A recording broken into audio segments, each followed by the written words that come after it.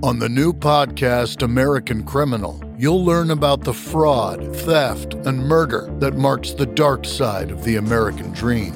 Like the Menendez murders, was it two greedy kids who killed their parents for money, or is there more? Listen to American Criminal wherever you get your podcasts.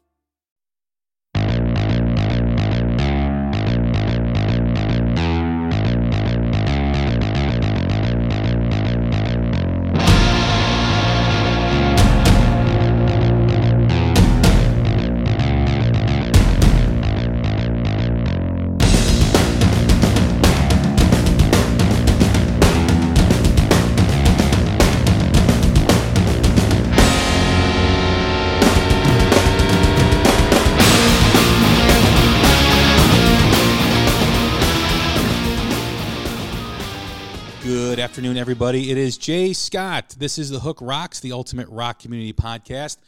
Hope everyone's having a lovely day.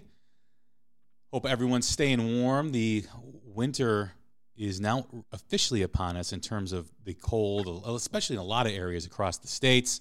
Up in Canada, I know we got hit with a winter storm here over the weekend, and now we're in the teens. The wind chill is like minus 10, so it's pretty cold. So we'd like to welcome our latest guest, hailing from the northwest part of Canada, near Vancouver, Mr. Doug Smith. How you doing today? Excellent.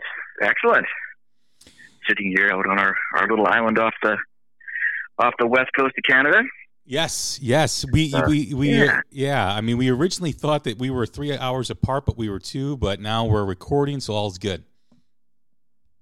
Yep. All is right with the world.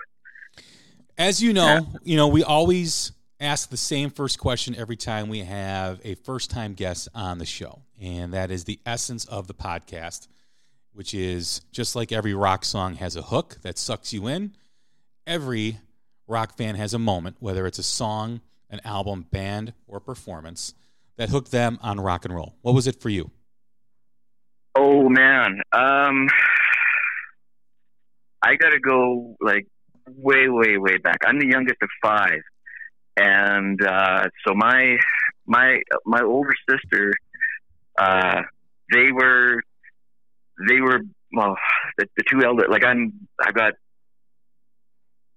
3 older sisters and an older brother. And so they were huge Beatles fans.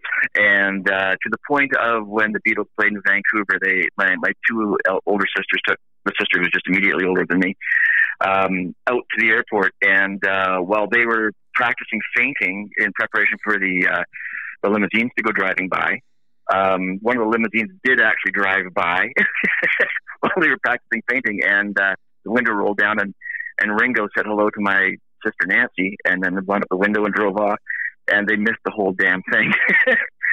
But to answer your question, it sort of goes back to, I think, probably, my sister Susan was kind enough to allow me access to her Beatles 45. These were, original pressings, right? She bought them as they came out, and I got kind of addicted to Paperback Writer, and I'm like, this is really good. And it was like, oh, there's this B-side thing, and I flipped it over, and the B-side on that, because the Beatles didn't make that record, was Rain. And Rain was like, and I'm a kid. I'm super young. I was probably single-digit age. But all of a sudden, I put Rain on, and the first time I heard Rain, it was like the first time seeing color. And because it was just, I had just graduated from like Burl Ives children's records. And all of a sudden, I'm listening to this, and it's like, oh, okay. It's a whole new world out here. And it was that little, they didn't have an A and B side, but they were all double-sided, double A-side singles. But yeah, probably the first time I heard the Beatles' Rain. And then in terms of going, okay, yes, rock and roll is a good thing. I have to explore this more. What turned me into a guitar player, though, was maybe 10 years later, as was my my thing when I was a kid, I'm a pretty for a guy who's into music and who's been playing on stage for as many years as I have. I'm really a big introvert. So I was hiding down the hall in the TV room, and they broadcast the Woodstock film, and good old KVOS coming out of Bellingham down south they would always put on. I mean, even I saw Tommy on there, and but on this particular evening it was the Woodstock film, and watched it, and it was pretty cool. A bunch of muddy hippies, and then Jimi Hendrix comes out and plays the Star Spangled Banner. Again, it was another one of those moments. I have to pick up a guitar. And I sent you that picture of me sitting there on the floor of my old apartment with my white Strat sitting beside me. That's why I had that guitar, because of that moment. So, I mean, these are two big major influences in you, the Beatles, the Hendrix, major influences for a lot of people. As your journey in rock and roll continued, what paths did it go down? Like, what streets did it go down? Was it a rock, was it the path of Hendrix? Was it the path of other forms, other genres? What was it like for you? Again, because it was very scattershot. I'm quite fortunate. I grew up. There was always music on in the house. My mom, she like I said, there was always music on in the house. Whether it was the older Sims playing their records, and my brother with his Doors, and the girls with their Beatles, and but Mom was when I was in my early teens, that deal where when you're a teen and you have to sleep 27 hours a day. Mom's trick was to go down the hall, open up my bedroom door, and then walk back down the hall and either flip on her country music or Frank Sinatra or her swing. She loved Glenn Miller, so I cut my teeth on that stuff too. As far as getting back to there was always music in the house. So the benefit to that was it broadens your horizons, it broadens your tastes. My own journey, if we want to narrow it down to that, that's sort of where it started. But after sort of the whole thing, Hendrix, was like I had to explore this business of guitar, and so obviously, now it's sort of 74 and 10. All of a sudden, there's Kiss is around, and the older brothers brought the Led Zeppelin into the house. And I mean, the first time hearing, and I've thought about this too, the first time hearing the first Led Zeppelin record, everybody's used to the Beatles and Stones, kind of got their head around that, and then that thing comes out, and it's whoa. It's so heavy. Yeah, I read an interview last year with Steve Perry, and he was talking about moments in music that impacted him. And he talked about the first time he heard Good Times, Bad Times. Mm-hmm. He mentions what you say. People were used to the Beatles and the Stones, and all of a sudden you have this drummer, and you have this like punch right in the gut, like it's doom, doom. And no one ever played like that before. Like, he wanted to pull over and listen to it, and then Plant's vocals came in, and he was amazed by how different it was, but it still stayed true to the same influences the Beatles and the Stones had. Oh yeah.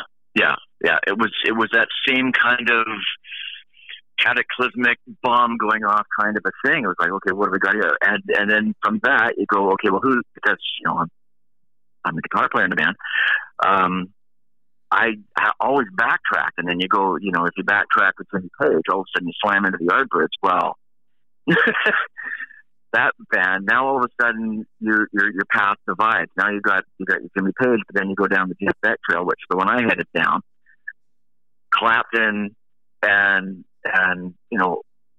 through Clapton and Jeff Beck, all of a sudden you dive into all these blues guys, and all of a sudden you're trundling backwards until you hit Robert Johnson. Mm-hmm. And then it's like, oh, okay, this is the Rosetta Stone, this dude.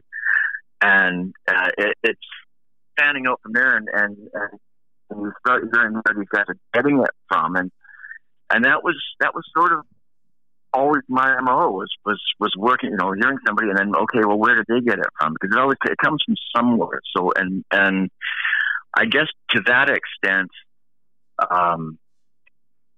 hearing that first Zeppelin record and going, okay, this is really heavy. That again took me back to, like I say, took me back to the Yardbirds, and then I sort of swung off into Jeff Beck because I was, well, what's he doing? And those first two Jeff Beck group records they're proto metal. They really are, and it's a little bit weird saying that a band with Rod Stewart in it was metally, but at that point they were. And you sort of start building your own kind of, when you're really into it, you start building your own sort of musical family tree when you're sort of trying to develop your own voice. And at that age, I mean, I think I was 14 when I wrote my first song or start. You're obviously sounding like everybody that you're listening to, because that's the way it works. What goes in, gets rolled around and goes out, and you had zero expectations, so you're having to listen to them. The usual kind of to get back to the questions at hand. I know I tend to wander, and I'm sorry about that.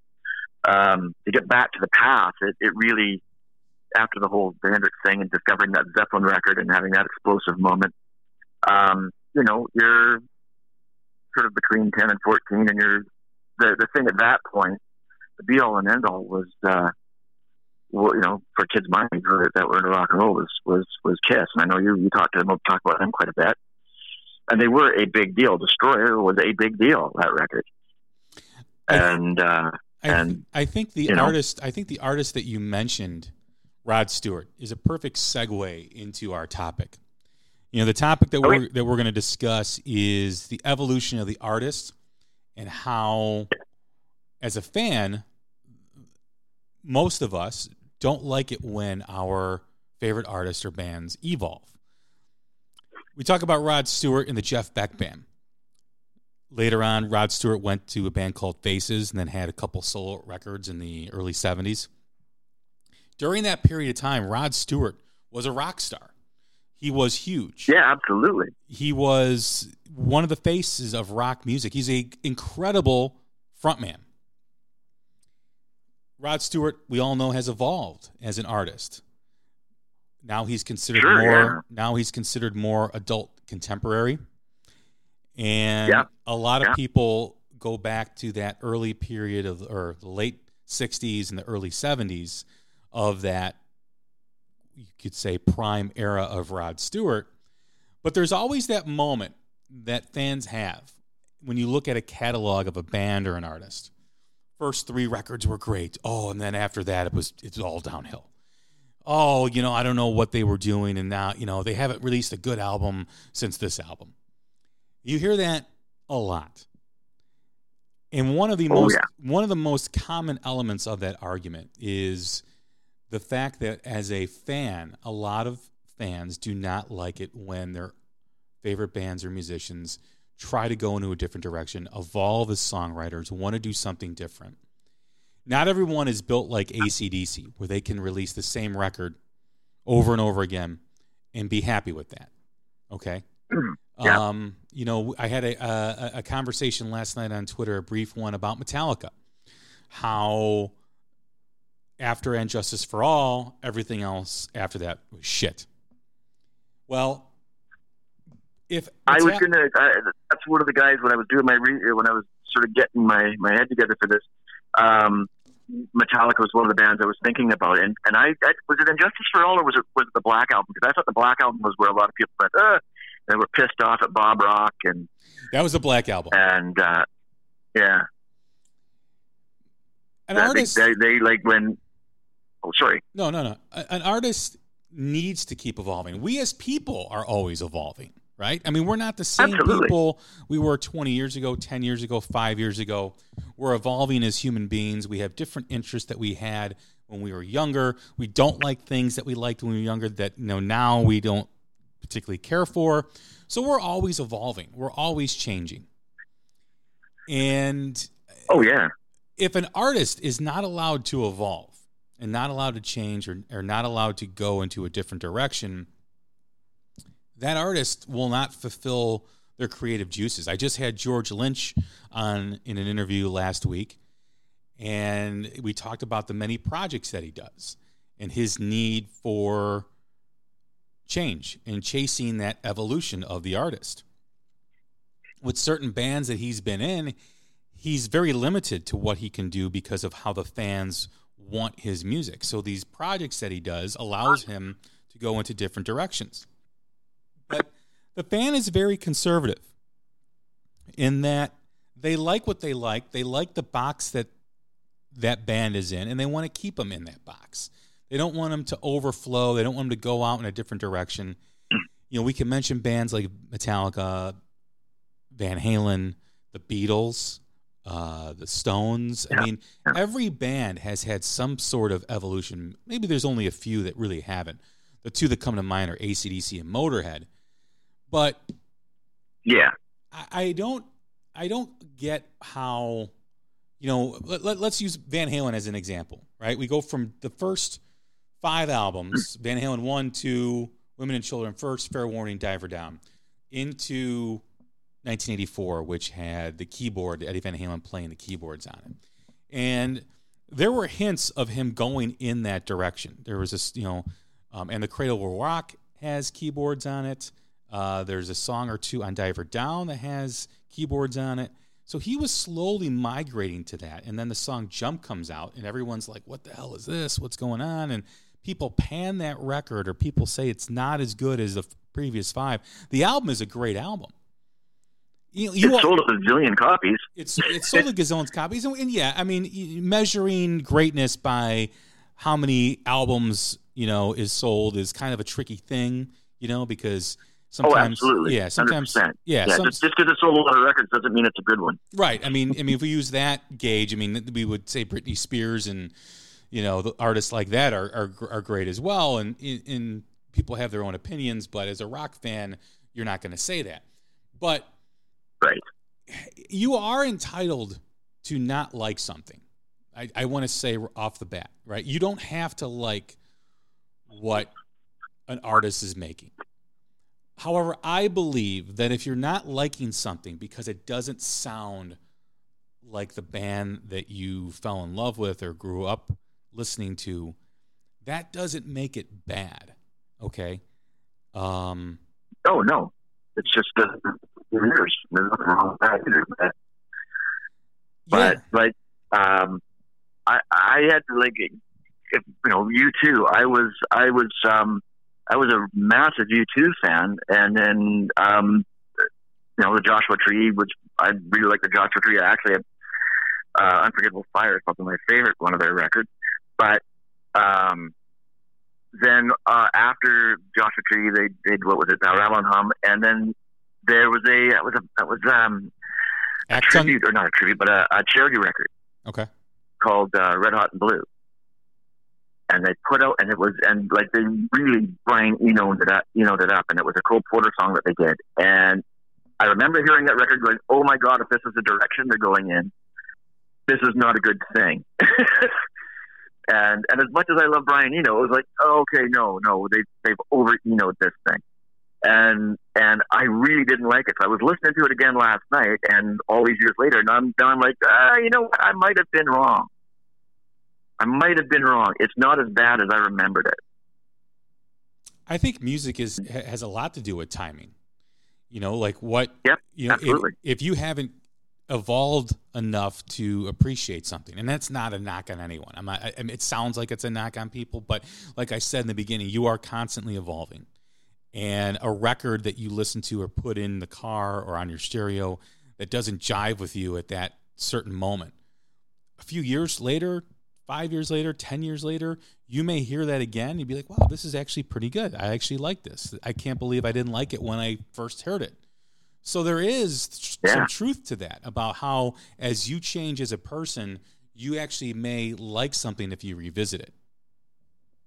Oh, absolutely, 100%. If you're a passionate music fan, you inevitably develop as a listener. I could not stomach jazz. It just is not my thing.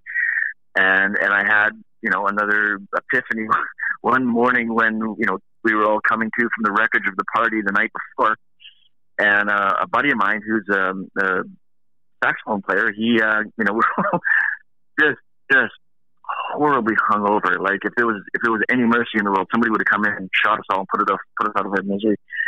And Ben came into the room and stepped over the bodies and dropped, God, what record was it? It was Ballads by Dexter Gordon on the platter. And I remember coming to it thinking, what is this? This is so soothing and lovely, and this is exactly what I need to hear right now. And sort of that day, he took me on a bit of a jazz odyssey, and all of a sudden it was like, I can listen. I actually have grown up enough as a music listener that I can appreciate jazz. I still have a little bit of issue with some of the free jazz stuff, but it was neat. It was like, okay, there's another arrow in the quiver. There's something else I can listen to. I still have, like I said, I put on John Coltrane's Love Supreme, and I'm like, I know what's in here is good, but I cannot wrap my head around this yet. Much like I put on, I don't know, some early Metallica or something really thrashy stuff, and it's like, I know the talented guys being able to play that fast, but it just doesn't resonate with me. I haven't evolved that much, I suppose. Well, Metallica, Kill 'Em All was their debut. Ride the Lightning, Master of Puppets. Those two albums, Ride the Lightning and Master of Puppets, are regarded as their two great records. Some people say And Justice for All. I have an issue with And Justice for All, and that sonically, it really doesn't grab me. I like a complete package when I listen to music. I like, the songs, the lyrics, the music, and I like the mix and how it sounds. And there was no low end. The bass is non-existent on And Justice for All. And it really didn't grab me because of that. It didn't give me the punch that Ride the Lightning and Master of Puppets gave me. So after And Justice for All, Metallica went with Bob Rock to produce the Black Album. And the Black Album has a lot more hooks. I wouldn't say it's radio friendly because at that time, I would not consider those songs radio friendly. Those songs were put on radio because of the demand of the fan and how much it was selling. Let's not forget that. It wasn't written for the radio, right? I mean, Metallica didn't write, a song, well, what's this, let's try to get a top 40 hit. That was never in their minds. What happened was that the success of the album was so overwhelming and so unexpected that radio had no choice but to play it. Well, yeah, and you had people phoning up. People used to call to the radio stations and say, "Hey, play this, play this, play this." Yeah. I sat in a meeting with a bunch of songwriters with a music director for a local radio station in Vancouver, and it was sort of a deep dive into the mind of an MD, and it was really enlightening. We can have that conversation sometime. It's probably completely irrelevant now because they're all kind of centrally programmed. But now there's not really any local programming. But back in the day, it was interesting to see how your record landed on that particular radio station and other stations around around town. And if you were a local, you weren't going to get on the radio station. It just wasn't going to happen. Yeah. That was the takeaway from that thing. Yeah, but the MTV era also had a huge impact too. So what MTV was playing, radio stations were really following at that point in the 80s and then into the 90s. Yeah. But as you say, again, because the listeners were phoning up and saying, "Hey, I just saw this on MTV. Why aren't you playing it?" Absolutely. So the point is that a lot of people regard Ride the Lightning and Master of Puppets as phenomenal records, and they are. And then after And Justice for All, a lot of fans will say, "Oh, the music went down the shitter after that." You had the Black Album, you had Load, Reload, you had all the albums after that. Now, I want to say, not every album that Metallica has released has connected with me. I could talk about the album with Lou Reed, which we kind of discussed a little bit on Twitter. I'm not a fan of that. I'm not a fan of Saint Anger, which is another record. However, I'm curious about your take on Saint Anger. Is it because the production is like it's a shitty mastering job on that record because they just cranked everything and that's made it unlistenable? That, and I just felt that it felt to me there was no chemistry in the band at that point. It just seemed it seemed very fractured. Yeah, I sort of felt like that was a bit of a desperate reach back into their past, and they heard so many of their fans longing for the earlier records, the more thrashy stuff, the speedier stuff, that the less melodic stuff, that they decided, look, on this record we're going to go back and we're going to do what we did before, and that never works. I don't know. I can't think of a single band that went, okay, we're going to make a record like we did in the old days. That's actually worked. And so I don't think you can do that. And the point, plus the shitty production. Right. And the point that George Lynch makes is, I'm not the same person I was 30 years ago, so I can't make that record again. And that's to your point. If you try to go back and recapture that magic, it's not there. Yeah. It's that's gone. That magic has moved on to what you are as a person now. So with Saint Anger and the Lou Reed record, I didn't like those records. It didn't connect with me. Not to say that I don't respect what they tried to do with the Lou Reed record. They tried to get outside their box, outside their bubble, and do something different. I appreciate that very much, because they're trying to stretch themselves. They're trying to challenge themselves. Now, the listener didn't react well enough to it or didn't have a good response. That's fine, but at least they're trying. My point is, though, about those records that I talked about, is that when people make that, that point about everything after this record is crap, it usually isn't. Right. I think what, for most listeners and for most fans, they become in love with the sound that first brought them to the band. They become enamored with them. And then as the band changes, they're like, whoa, what are you doing? Why are you doing this now? Like, why are you changing? Like, why are you making music like this? There's not like what I fell in love with. And that's hard for the fan to react to and to adjust and to adapt, because the fan is expecting what they like, and the band is somewhat giving them what they like, but it's a different twist. It's their evolution. And the Black Album is a great album. It's just not what they were. It's different. Load and Reload are good albums. Not their strongest, but they're good albums. So when people come out with that strong statement as, oh, this album sucks, oh, everything after this album has sucked, what you're really saying is that your taste in music has remained the same, and you have yet to catch up with the evolution of the band or artist that you're a fan of. I would suggest, if you still have that opinion of those albums and of that band, to go back and re-listen to it. See how it connects with you now, 10 years later, 15 years later, because it may surprise you. You may actually like the stuff that's coming out of the speakers. Oh, absolutely. But there's also this, when you go back to those albums, there's also the things outside of that you connect to that. Maybe, the party that, good memories from the party where you first heard that record, or the girl you were dating at the time, or the fellow you were dating at the time when that record came out. I can't listen to C'est La Vie by Emerson, Lake and Palmer without thinking of a certain girl when I was 16 years old, right? Mm-hmm. Those connections, and when the new records come out, you've got all this other stuff, as you're saying, going on in your life. You're a different person. The people in the bands are now 40 years old. They're not the 20-year-olds who had their whole lives to write their first record.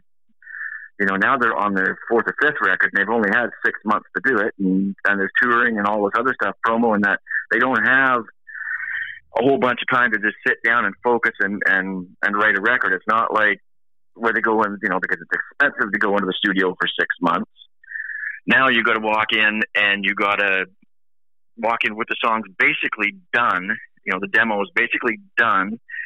There's not, unless you're at a Metallica kind of level where you can, you either have your own studio or you can afford to go in and write the studio. Nobody writes in the studio. And most people are now, like, my last band, we recorded the record in the drummer's attic. It's a it's an entirely different animal now that when you're on your fourth record. Now you gotta bang that record out. You maybe not, the dynamic within the band has changed. There's, you're all married now and you got kids. You got all that stuff going on. So you can't be writing songs the same as you did when you're 25, when you're 45. It's just not. So it's kind of, I guess, as a listener, it's kind of, you kind of got to look at what's going on in your life, and maybe you can take the baubles that band has handed you, the new baubles that band has handed you, and maybe you can hang them on your tree. And like you say, maybe you got to reach back and take another listen to it. And like I did last night, a bunch of old stuff that I didn't like, and go, hey, you know what? Maybe I was wrong about this. Maybe I'm the issue in this equation here. Maybe it wasn't the band. Maybe it was me. And of course, sometimes you can go back and go, no, you know what? I was right. That did suck. Well, I think that's a key point that you're making is, the common element is the fan, is you, is me, where, and I've done this too. I've made the same,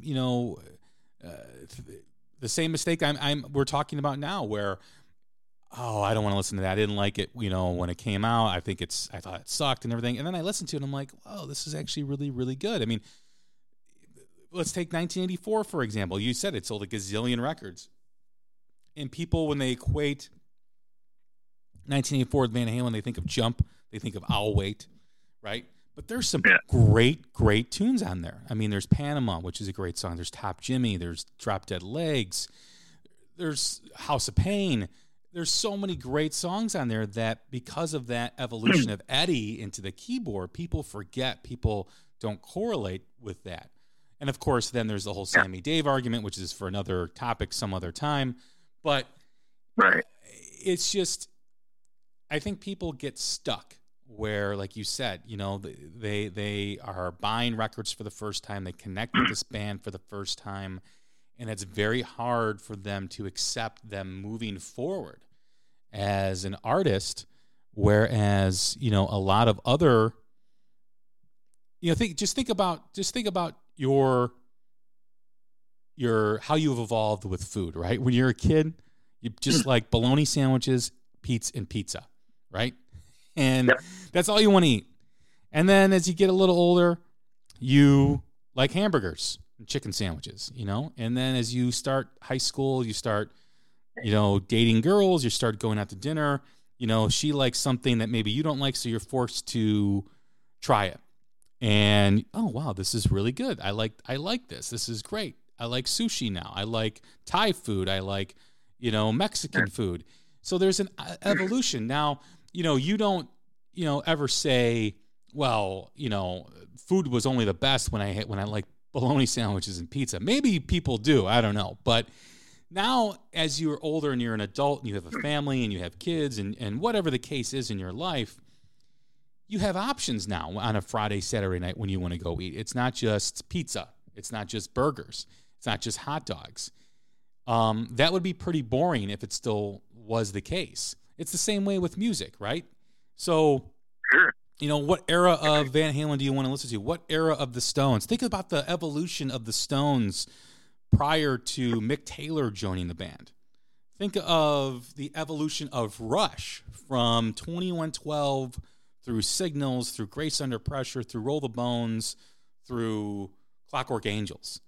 Sure, and another band that had their fans with keyboards. Wait a second. Wait, what? But I think they got away with it a little bit because prog fans are kind of used to, well, hang on, Rick Wakeman. We're okay with the keyboards. It's okay. And he is just playing a little bit and then jumping back on the bass. And boy, there was a band to see live. Oh, yeah, they were great. I honestly was not a huge Rush fan. My wife is a massive Rush fan, and she when they played here on, I think it was the Clockwork tour, she was working that show, and the promoter caught wind that she was a fan, and I get this phone call, hey, you're going to Rush tonight. Okay, I'm game. I like a bunch of their songs, and he parked us beside the stage, and I just sat and I could not believe how good they are.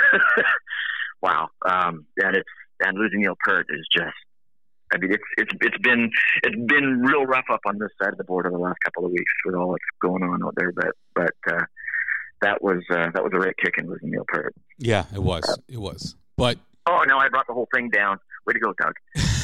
No, but getting back to Rush, I mean, the fans of Rush came around to the keyboard era and were more accepting. And usually, like you said, prog fans are more accepting of change because, let's face it, most prog songs evolve during, in one song from the beginning to the end. So they are used to the evolution of a song. They're used to an evolution of the artist.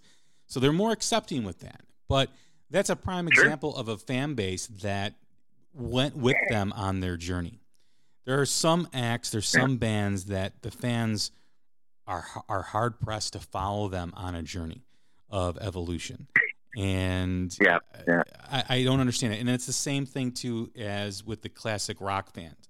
You hear the same new music sucks, new rock music sucks, and that's the mindset. I don't like anything past this album of this band. I don't want to hear anything new from the genre that I love. And in a large part, that is the essence of why rock and roll has become irrelevant. We can always talk about the younger generation not connecting with rock yet.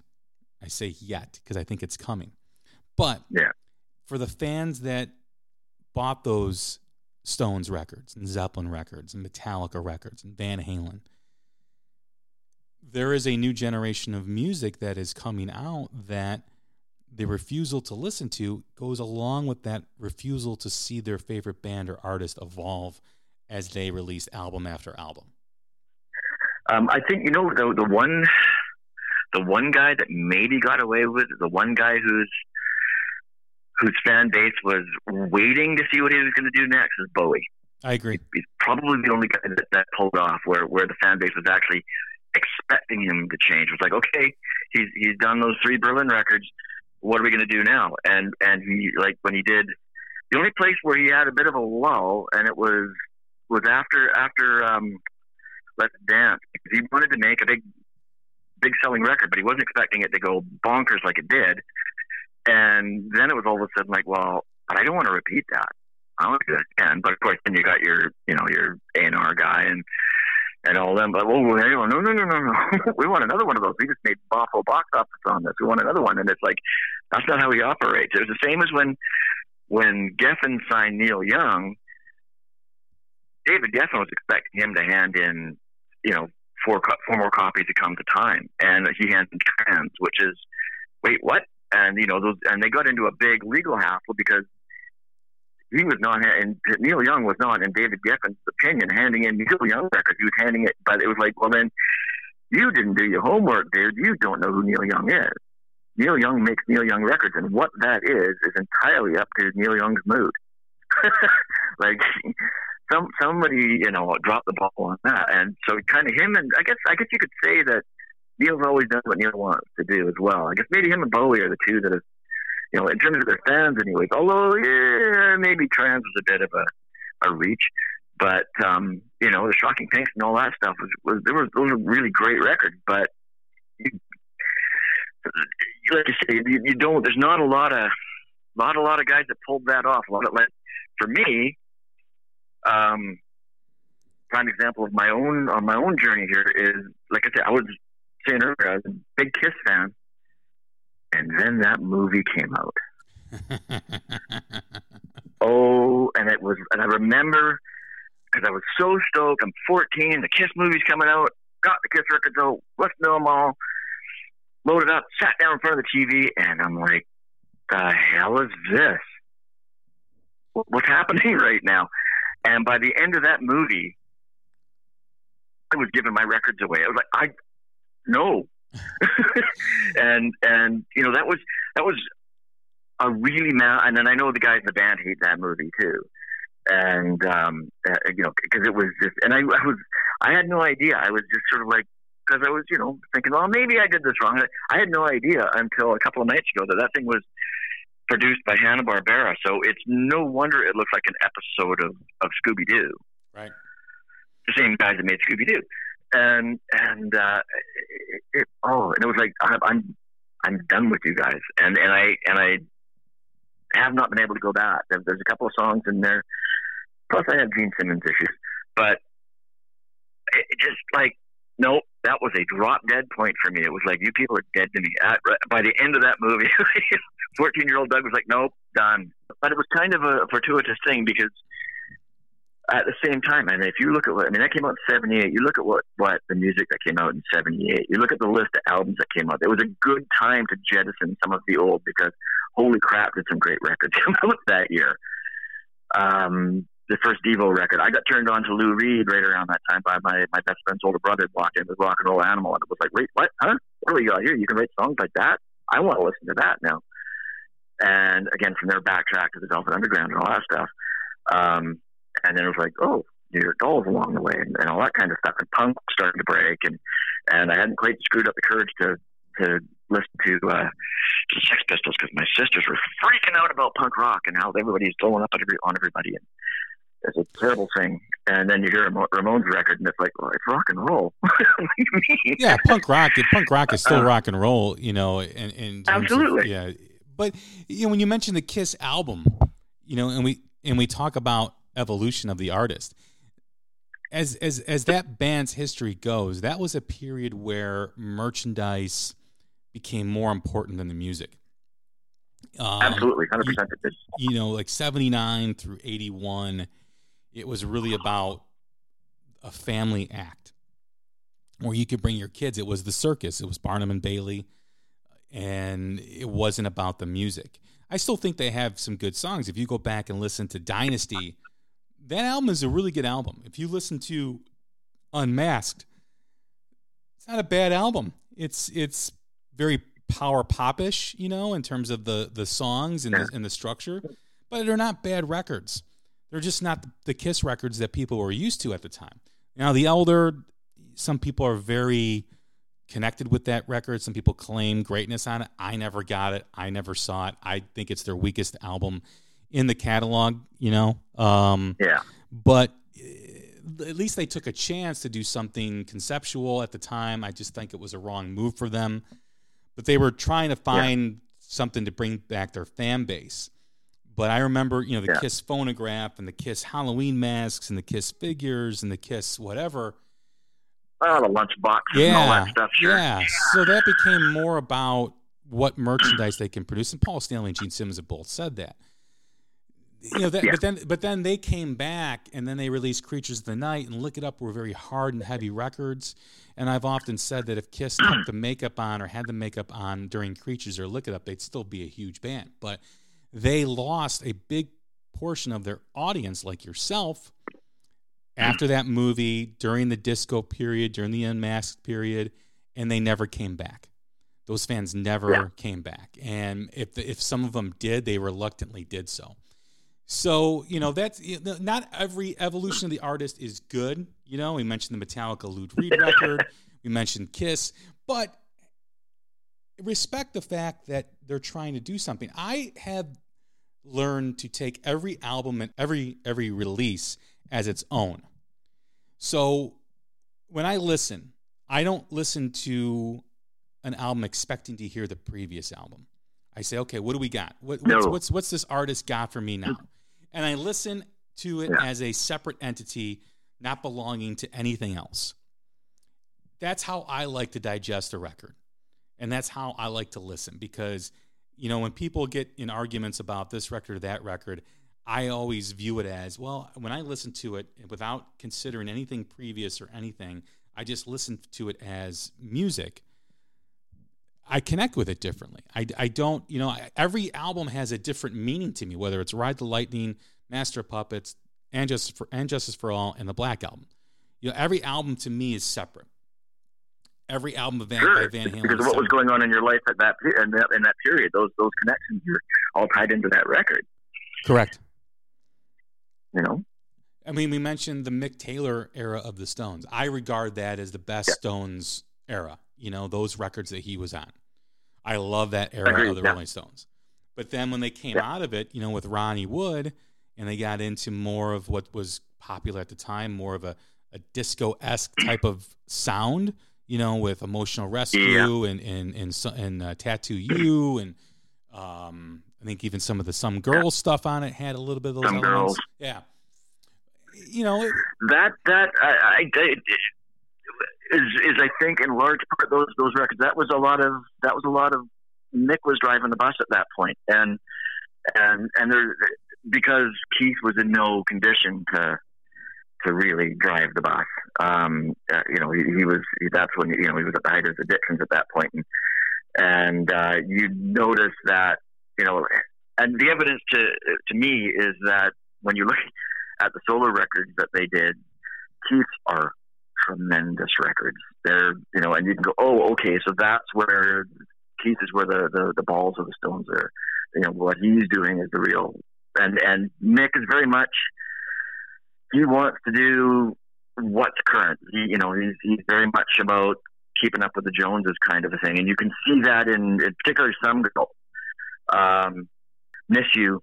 That and he will argue that it's not a disco song because Charlie's playing 4-on-4, which, well, that's a disco beat, dude. And when you see a video of Studio 54 and everybody, snorting mounds of coke, well, guess what the theme song is? It's Miss You. And, it's Nick and Maggie Trudeau dancing around in Studio 54. So he was kind of driving the band at that point, and that's what I think for that period. And I think, Ronnie, they still call him the new guy. He certainly wasn't. He's a very different player than Mick Taylor, as you would expect. Mick is more of a blues guy. Ronnie is more of a tell him what you want him to play, and he just, him and Keith do that wonderful guitar lead thing. But yeah, no, I agree with you. I think that Mick Taylor era, those were the records, and I think Mick and Keith were at their the height of their powers in terms of being songwriters. That I think Andrew Loog Oldham did them a really big favor by locking them in that kitchen and saying, "No, don't come out until you've written something." I kind of think he's the guy responsible for making them songwriters, and that little act. But yeah, they really hit their stride at that period, and then unfortunately with Keith's addiction issues, they did definitely take a bit of a slump there, which really didn't let up until after, what was it? He had sort of got his shit together in time for Dirty Work, which again is not a bad record. And he came back, I'm healthy, had another transfusion, and he had designs on touring that record. Nick was like, no, I'm off to do a solo record. And that's when things really went thick between the two of them. Again, I can talk about the Stones for hours. but they're, getting, the evolution though, when you think of, the Stones, when you think of the Beatles, from I Want to Hold Your Hand or I Saw Her Standing There to Abbey Road, okay? Oh, it's a completely different band. And if artists like the Beatles and the Stones and Hendrix and Clapton and Beck and Zeppelin and Sabbath did not evolve, music would never have evolved, right? You'd have you would have boring. It would be boring after a while. No one would be able to put their own spin on something because everyone takes different influences from certain periods. And whether it's Zeppelin 1 or whether it's Presence, whether it's Let It Bleed or, Some Girls, or whether it's, Rubber Soul to Abbey Road, there is that evolution that brings the person in, that pushes music, that pushes rock music forward. Evolution does that. The fans' acceptance of that evolution. You can listen to Exile on Main Street. You can listen to Exile on Main Street and you can hear that band evolving on that record. It's because they reached into the paint box and they put every color they had onto that record, and it at first it's like, oh, okay, there's a whole lot going on here, and it doesn't seem very cohesive. But after a couple of listens, you're like, oh, now I get it. Okay, they're, instead of just bringing out the hammer and the chisel, they're bringing out the whole toolbox. And then you listen to because you listen to the albums right before that, they're good.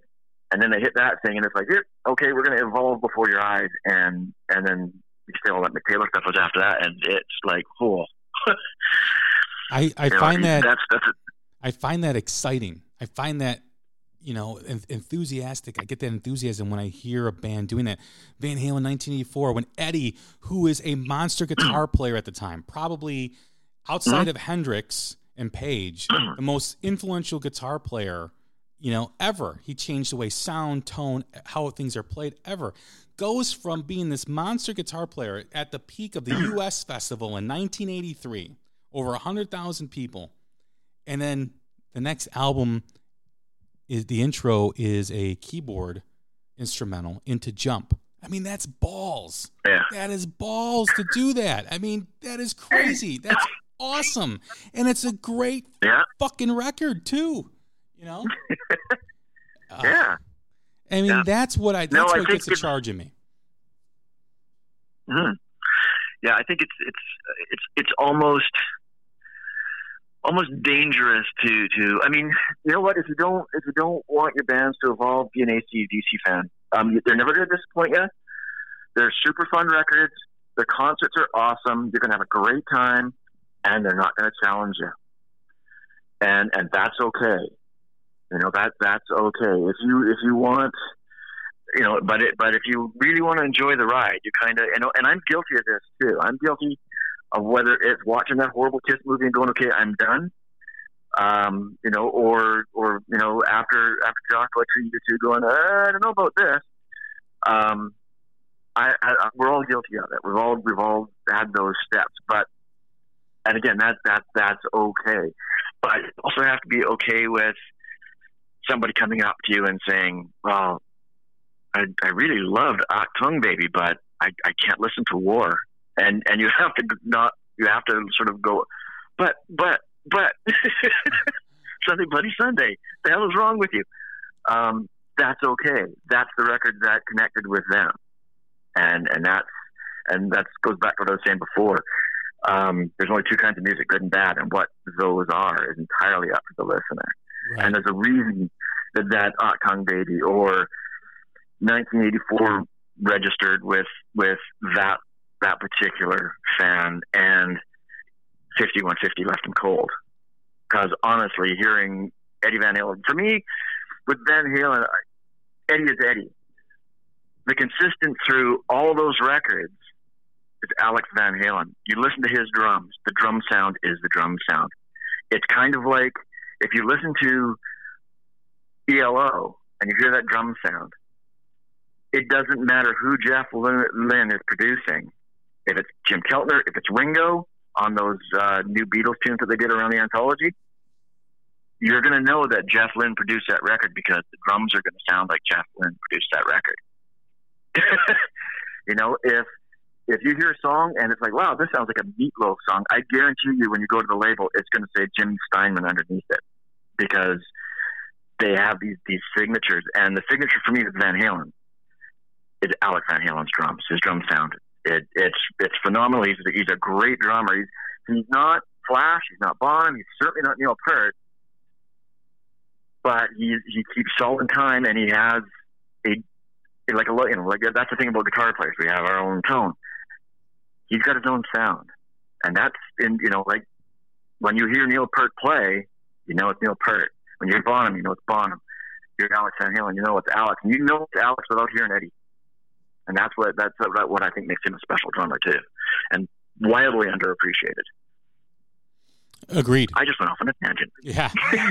No. I absolutely agree. Van Halen, that was a very unique time for them, going from changing their sound in 1984 to then changing singers with 5150, having a number one record with 5150. The only reason why. Were you surprised by that? I was, but wasn't. I knew that 1984 wasn't a number one record because of Michael Jackson's Thriller. So I think I was more surprised by that not being number one in terms of 1984 than 5150 becoming number one, because there was a lot of stuff coming out in the 80s. In the 80s, music, whether it was pop or rock, was just it was very different. There way that landscape was in the 80s. And in terms of rock, the early 80s rock period was very raw. The mid 80s period was very glam driven and power ballad driven, into the late 90s where a lot of stuff became cookie cutter. So when Van Halen was around, Van Halen was their own thing. Van Halen did not follow a trend. Van Halen did not look like any other band that was out. Van Halen just came out and they did how they didn't have any hairspray in their hair. Their hair wasn't teased up. They didn't have the spandex or whatever. Well, maybe David Lee Roth did, but David Lee Roth did. I mean, the assless chaps, the leather assless chaps thing still is embedded in my head. But that's a scar. Yeah, but they were their own thing. They were not they were not part of any trend. They were their. I mean, I remember the Van Halen T-shirts and the painter's caps and the pop culture references in several different movies with Van Halen. No other rock band during that era had that. And I think Spicoli had him at his party, man. Spicoli had him as his party. I think Back to the Future. And you got to be of a certain vintage to get that reference. Yeah, right. Back to the Future with Marty McFly and the spaceman suit with the Walkman and the guitar. That's Eddie Van Halen. Him playing on Beat It with Michael Jackson. Yeah. All that stuff. Van Halen was the shit back in the 80s. And what you could talk about Def Leppard, you could talk about Bon Jovi, you could talk about Motley Crue. All those bands were popular, but Van Halen was its own thing. And everyone wants to talk about Maiden and Priest back then and Ozzy. All those bands were popular. But I think those bands, especially Maiden, is more popular now than they were in the 80s. I think, yeah, absolutely. Metallica, more popular now than they were in the 80s. Yeah, it's interesting that like bands like when I was in high school, Styx were monstrous. That they were selling out stadiums and stuff, and it's interesting now they're on the casino tour. And back in the day, I wasn't a massive Styx fan, but my wife is, and they were playing a local casino, so she dragged me in, and I'm like, God, if these guys rocked this hard back in the day, I probably would have bought their records back then. But I think that's because Tommy Shaw is kind of calling the shots rather than Dennis Young at this point. But there's no more songs about robots. No, God, oh God, that record. Yeah, that was their Phantom in the Park moment, I think.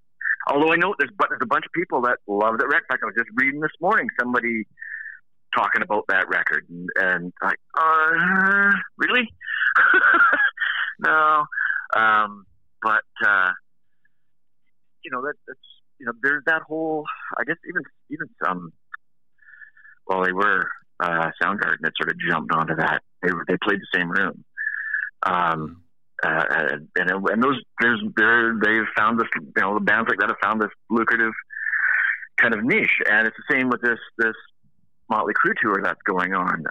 It's really weird. It's like kind of a back of the 80s kind of a thing with that tour, and I'm sure it'll do box office because the folks who the Netflix movie there introduced the Motley Crue to a younger crowd, and the parents are going to be like really proud that hey, the kids are listening to our records here, and so yeah, maybe it'll be a family outing, and hopefully Dad doesn't embarrass the kids too much.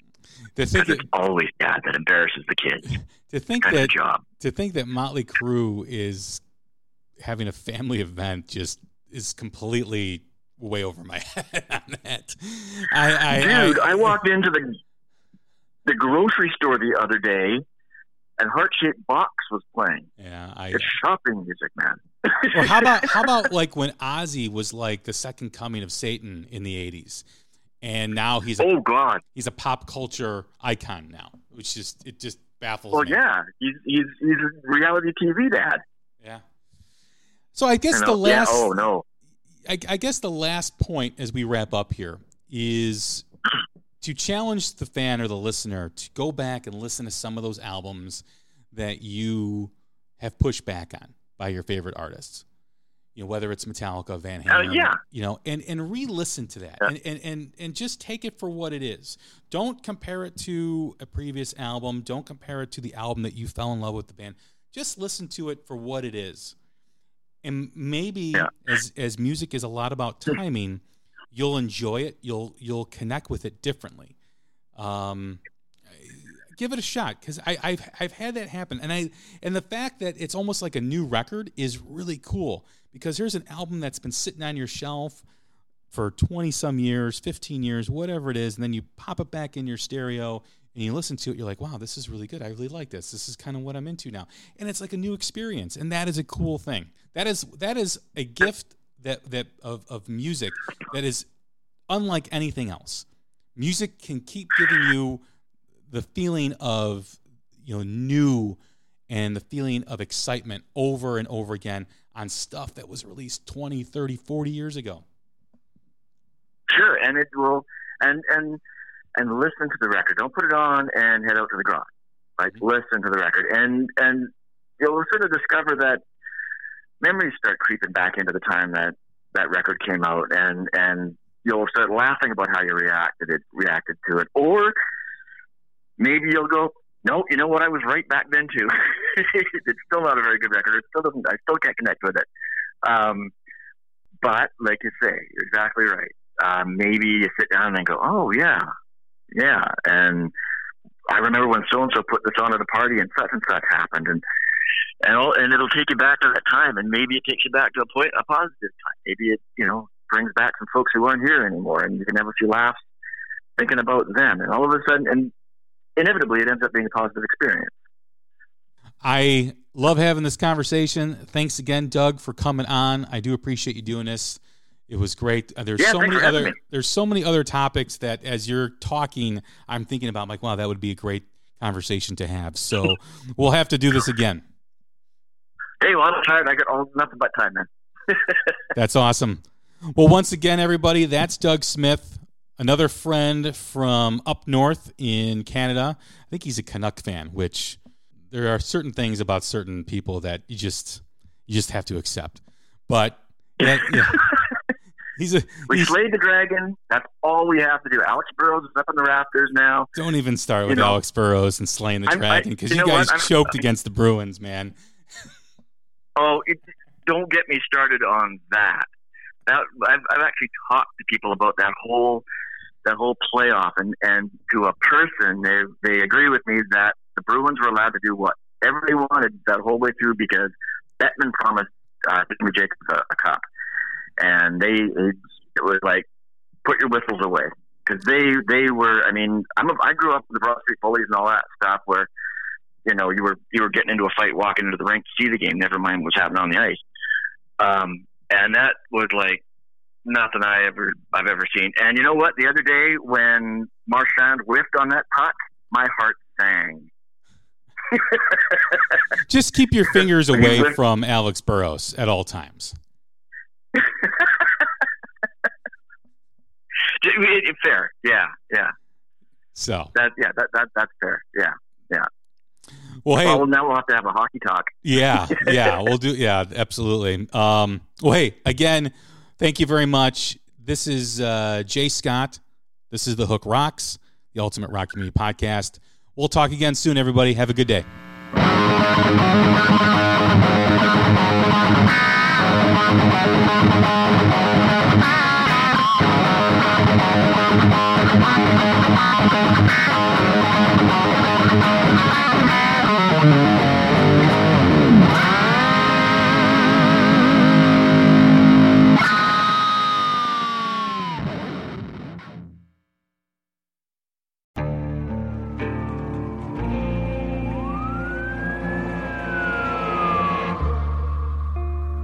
What would you do to achieve the American dream? The big house, the happy family, the money. 911, what's your emergency? Would you put in the hours? Would you take a big swing? What's the problem? What's the problem? Would you lie? Would you cheat? Were they shot? would you kill? Yes. My mom and dad. My mom and my dad. From Airship, the studio behind American Scandal, comes a new true crime history podcast. I'm Jeremy Schwartz, and I'll be taking you inside the minds of some of our most notorious felons and outlaws, exploring the dark side of the American dream. In my new show, American Criminal, you'll meet the picture-perfect brothers who killed their parents, the thief who stole babies, the crypto king who siphoned off billions, and plenty more. From assassins and gangsters to killers and con artists. Whatever the case, whoever the criminal, you don't know the full story until now. Don't miss the debut season of American Criminal, The Menendez Brothers, beginning February 29th. Listen wherever you get your podcasts, or to get early ad-free access to the entire season first, plus hundreds of other ad-free history podcast episodes, subscribe at IntoHistory.com.